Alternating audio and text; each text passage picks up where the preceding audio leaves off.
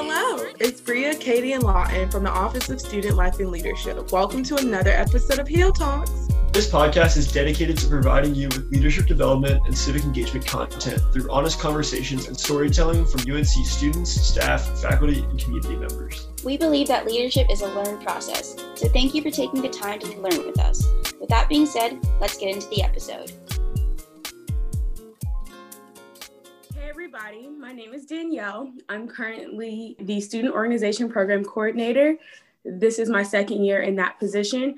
I'm a second year MPH student in Gilling School of Global Public Health, and I'm concentrating in health behavior. Well, hey Danielle. Hey Bria.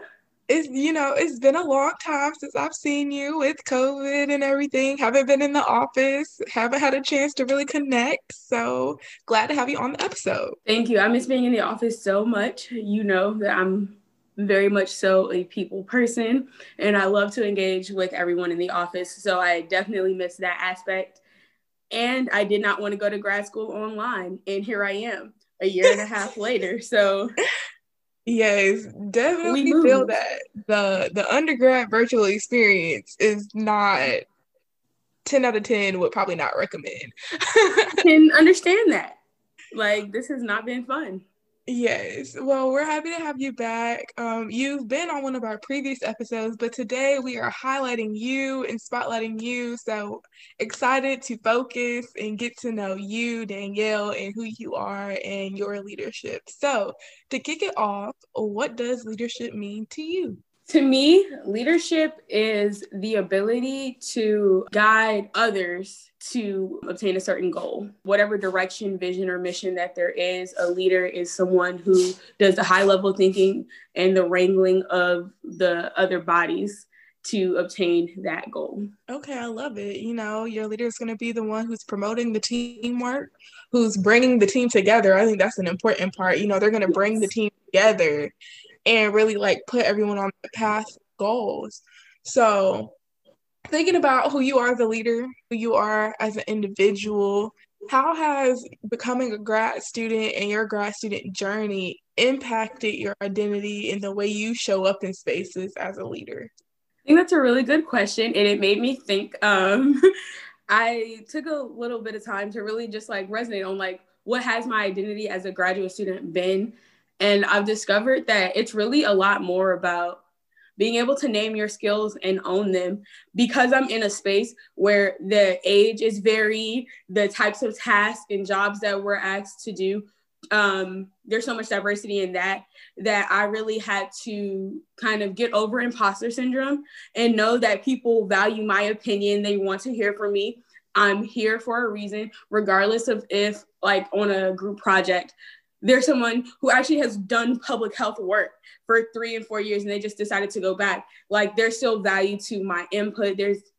There's things to be said about what I can contribute to a project or an idea.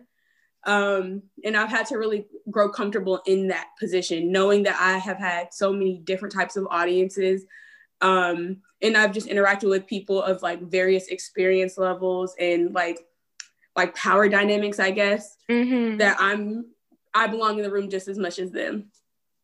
Wow. And you touched on it, and we're probably going to jump more to it in the next question about your program and, your studies and the work that you do as an MPH graduate student. So in terms of that collaboration and teamwork, how has it pushed you to grow? You already talked about how it's taught you the value of your skills and your opinion, but in what other ways has it really pushed you to say okay, in collaboration and teamwork, this is what I can bring, or this is what I can stand out in? For sure.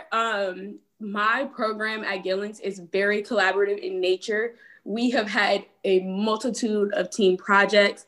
And in our first year where we're in the core curriculum, you have the same team project, the same team for a whole year. So one time we identify a problem, and then the next time we try to solve that problem. So we really get to see the life cycle of a project or a program that we want to do. So I have spent a lot of time learning and adapting to different situations, learning how to just really what soft skills do I have? So not even like content expertise, but like what other things do I know and things that are like I'm naturally good at that I can bring to the table. That's something that I've spent a lot of time focusing on as well. And in my role in groups, I'm really good at high level thinking. Like I'm very good at making sure that we are connecting whatever small task to the big idea. That way we're always thinking about how this choice impacts our last one. And I've taken that to my job within SLL in various group projects, as well as my current internship. Right now we're working in like a racial equity space.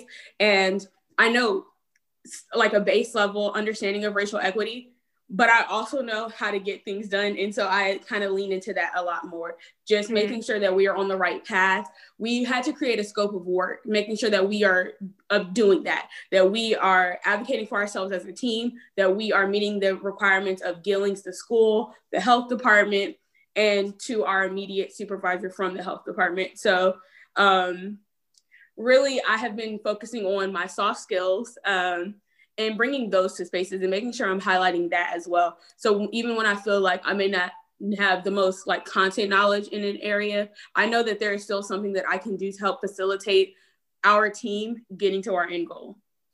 I love that. Okay, so a little off the charted path here. No worries. But with your wonderful experience in teamwork and collaboration, which is something we don't always come across as undergraduates, but I'm sure that you and other graduate students can probably touch on and speak on a lot more. If you could share some wisdom, impart some words of knowledge on us undergrad listeners who may not know as much, what are 3 kind of key points that you would say make collaboration and teamwork successful? I guess my first one would be owning your skills, own whatever knowledge you have. So like not necessarily wanting to split things, being like, oh, well, we're all going to do 2 pages. That might seem fair, but it doesn't make the most sense to get your project done. If there's someone who's really good at like graphics and creating presentations, their time is better spent doing those types of tasks. So really make space to own the skills that you already have. There is no need to reinvent the wheel or have multiple people struggling on something that one person could do very well. My second thing would be to communicate, talk to your group about whatever it is, because there's nothing worse than finding out at the last minute that one of your group mates dropped the ball. And it really just stops a lot of things for the project, and it just breeds resentment in a group. So just communicate early, whatever it is. And that brings me to my biggest one, is being honest. If you know that you did not complete what you all said you were going to complete by that deadline, tell your group. Like, it doesn't make the situation better to wait until Thursday morning for them to find out that you're not going to be done Thursday afternoon. No one can help you in that space. Now everyone's like trying to like solve a fire when it didn't have to be that way. So communicate about anything like that. Like just be honest about what your capabilities are. Being honest about what you can and cannot do, really. Just like, I don't know, that is the biggest thing. And my groups now, like in undergrad, we did not talk about that. Now my group will be like, I don't have the capacity to do that. Like that's just something I cannot get done by Wednesday. So here's what I can do instead, or here's how I can ensure that this doesn't impact the entire group negatively.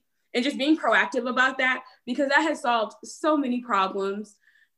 So really make sure you are owning what you are good at, being open with your communication, and be honest with your group mates about whatever it is that's going on. Because 9 times out of 10, you're with peers who understand, who also have exams, who also have homework and papers. So it's better for everyone involved to just go ahead and make sure that you are being honest about what is going on in your life and how that impacts the group. Thank you for that, because you know, as an undergrad, I haven't had much group work experience, at least in an academic setting. I've had some in like extracurricular spaces, but still, you know, those are really great things to learn that are great for life in general, whether or not you decide to pursue an additional degree or not. So thank you. For sure. That's something I wanted to hone in on, is that collaboration is key to anything. So whether or not you do pursue a graduate degree, if you go into the workforce, I can't think of many jobs that are totally independent. So you will have to collaborate with the team. You will have to work with people that you don't necessarily like, that have different work styles than you. Like, you just have to adapt. So just be flexible and know that it's something that you just have to learn to do, which is why it's so important to know yourself. I love it. Okay, so this next question kind of focuses on your role in SLL as a graduate coordinator, and you specifically oversee student organizations and working with wonderful Lee Roberts and our over 500 student organizations on campus and the student employees who help manage those in the office. So what lessons have you learned from being a graduate student that you apply to kind of how you lead your student employees and your role in the office in SLL? Because I know we touched on know yourself and making sure you have fundamentals of collaboration, honesty, communication, and being able to minimize and maximize your strengths. So we have those three, but are there any other things that you've learned that you're like, you didn't even realize you were doing it in SLL until it was brought up or you reflected?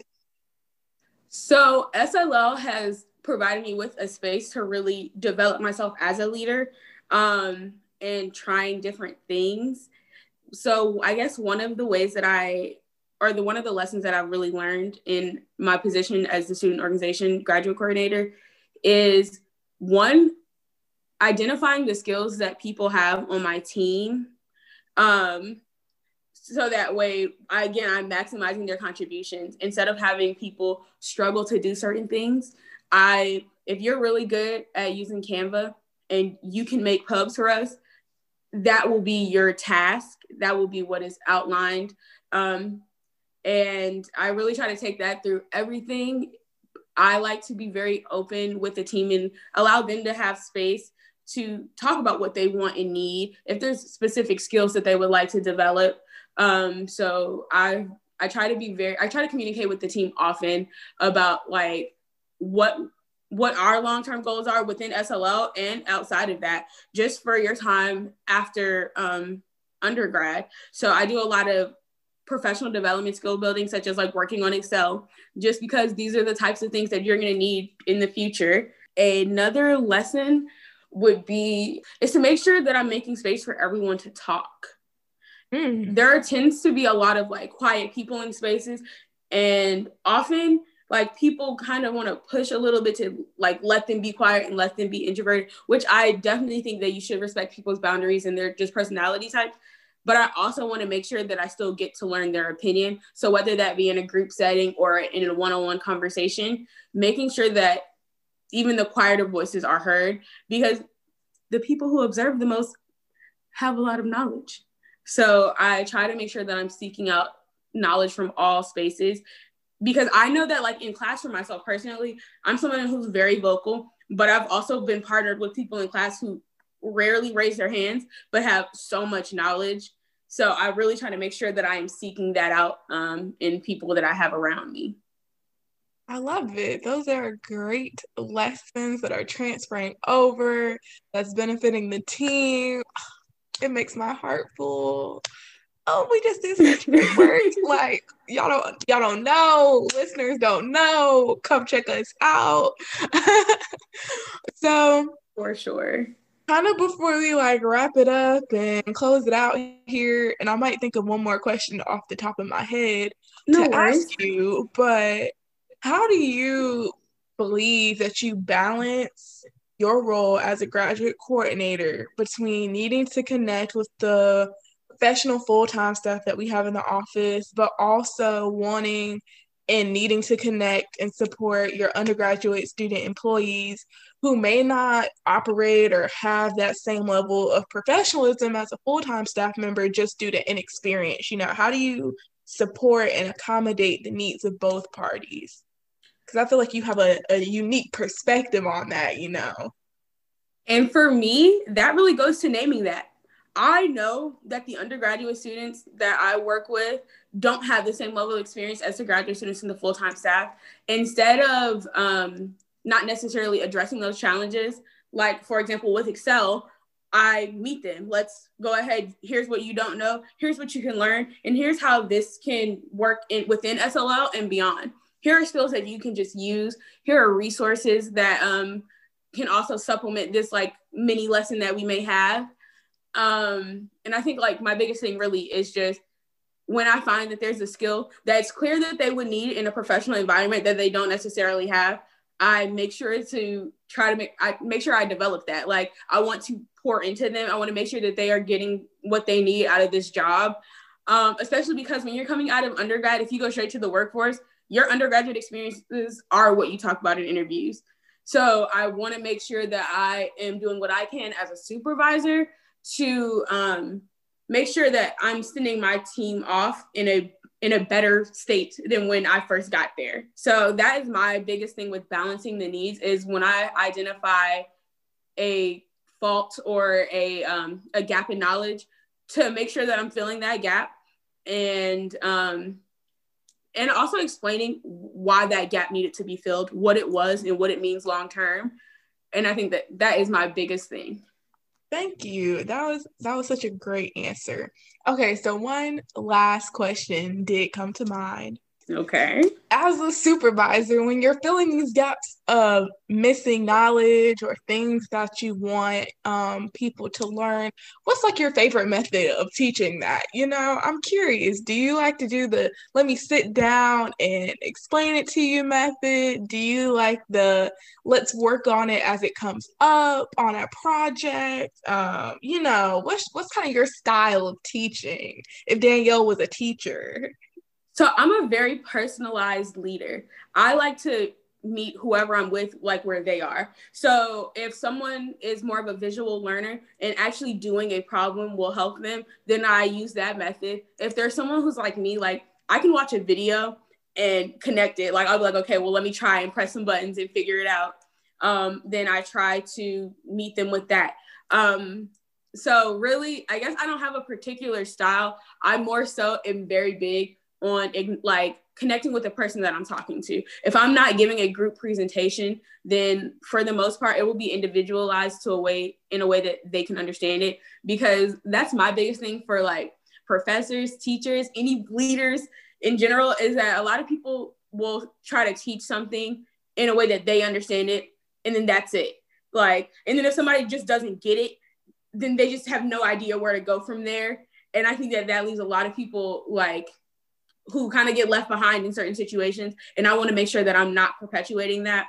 And so I do like to learn the learning style of whoever I'm working with, learn the best way that they like to receive communication and feedback, because I want to make sure that whatever message I would like to get across is like that is gotten across, that is accomplished. I love it. Personalization, which I feel like very much goes with your personality.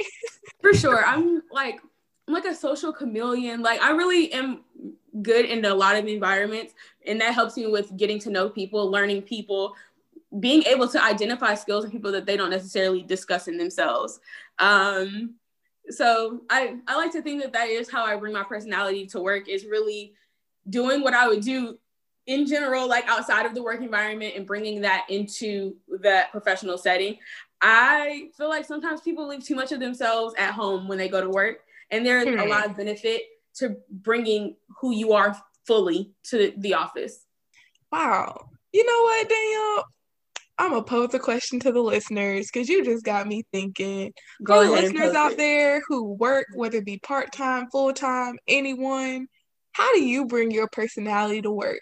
And if you're like, oh, I'm an undergrad student, I'm not employed. Okay, how do you bring your personality to class or to the extracurriculars that you're involved in? You know, just think about how you bring your personality to spaces. And if you really like come up with the answer, DM us on Instagram and let us know, because I'm interested to hear more. That's a topic. We're going to come back to that. We're going to discuss it more. Personality in the workplace or in spaces. Okay, you know, tune in for that to come, because it's gonna come. I love talking about identity in the workplace, so I definitely think that's a topic that should be covered, especially from some marginalized identities. People feel like you have to cover some things up, that you can't always be yourself. You can't talk how you want to talk, and I don't think that's necessarily the case all the time. Well, thank you, Danielle. You done got the wheels turning. You shared a wonderful insight with us today. So I really appreciate your time and your voice. So thank you. Thank you so much for having me. This was wonderful. Hopefully we can do this again and get together and chop it up on the podcast. We would love to have you back.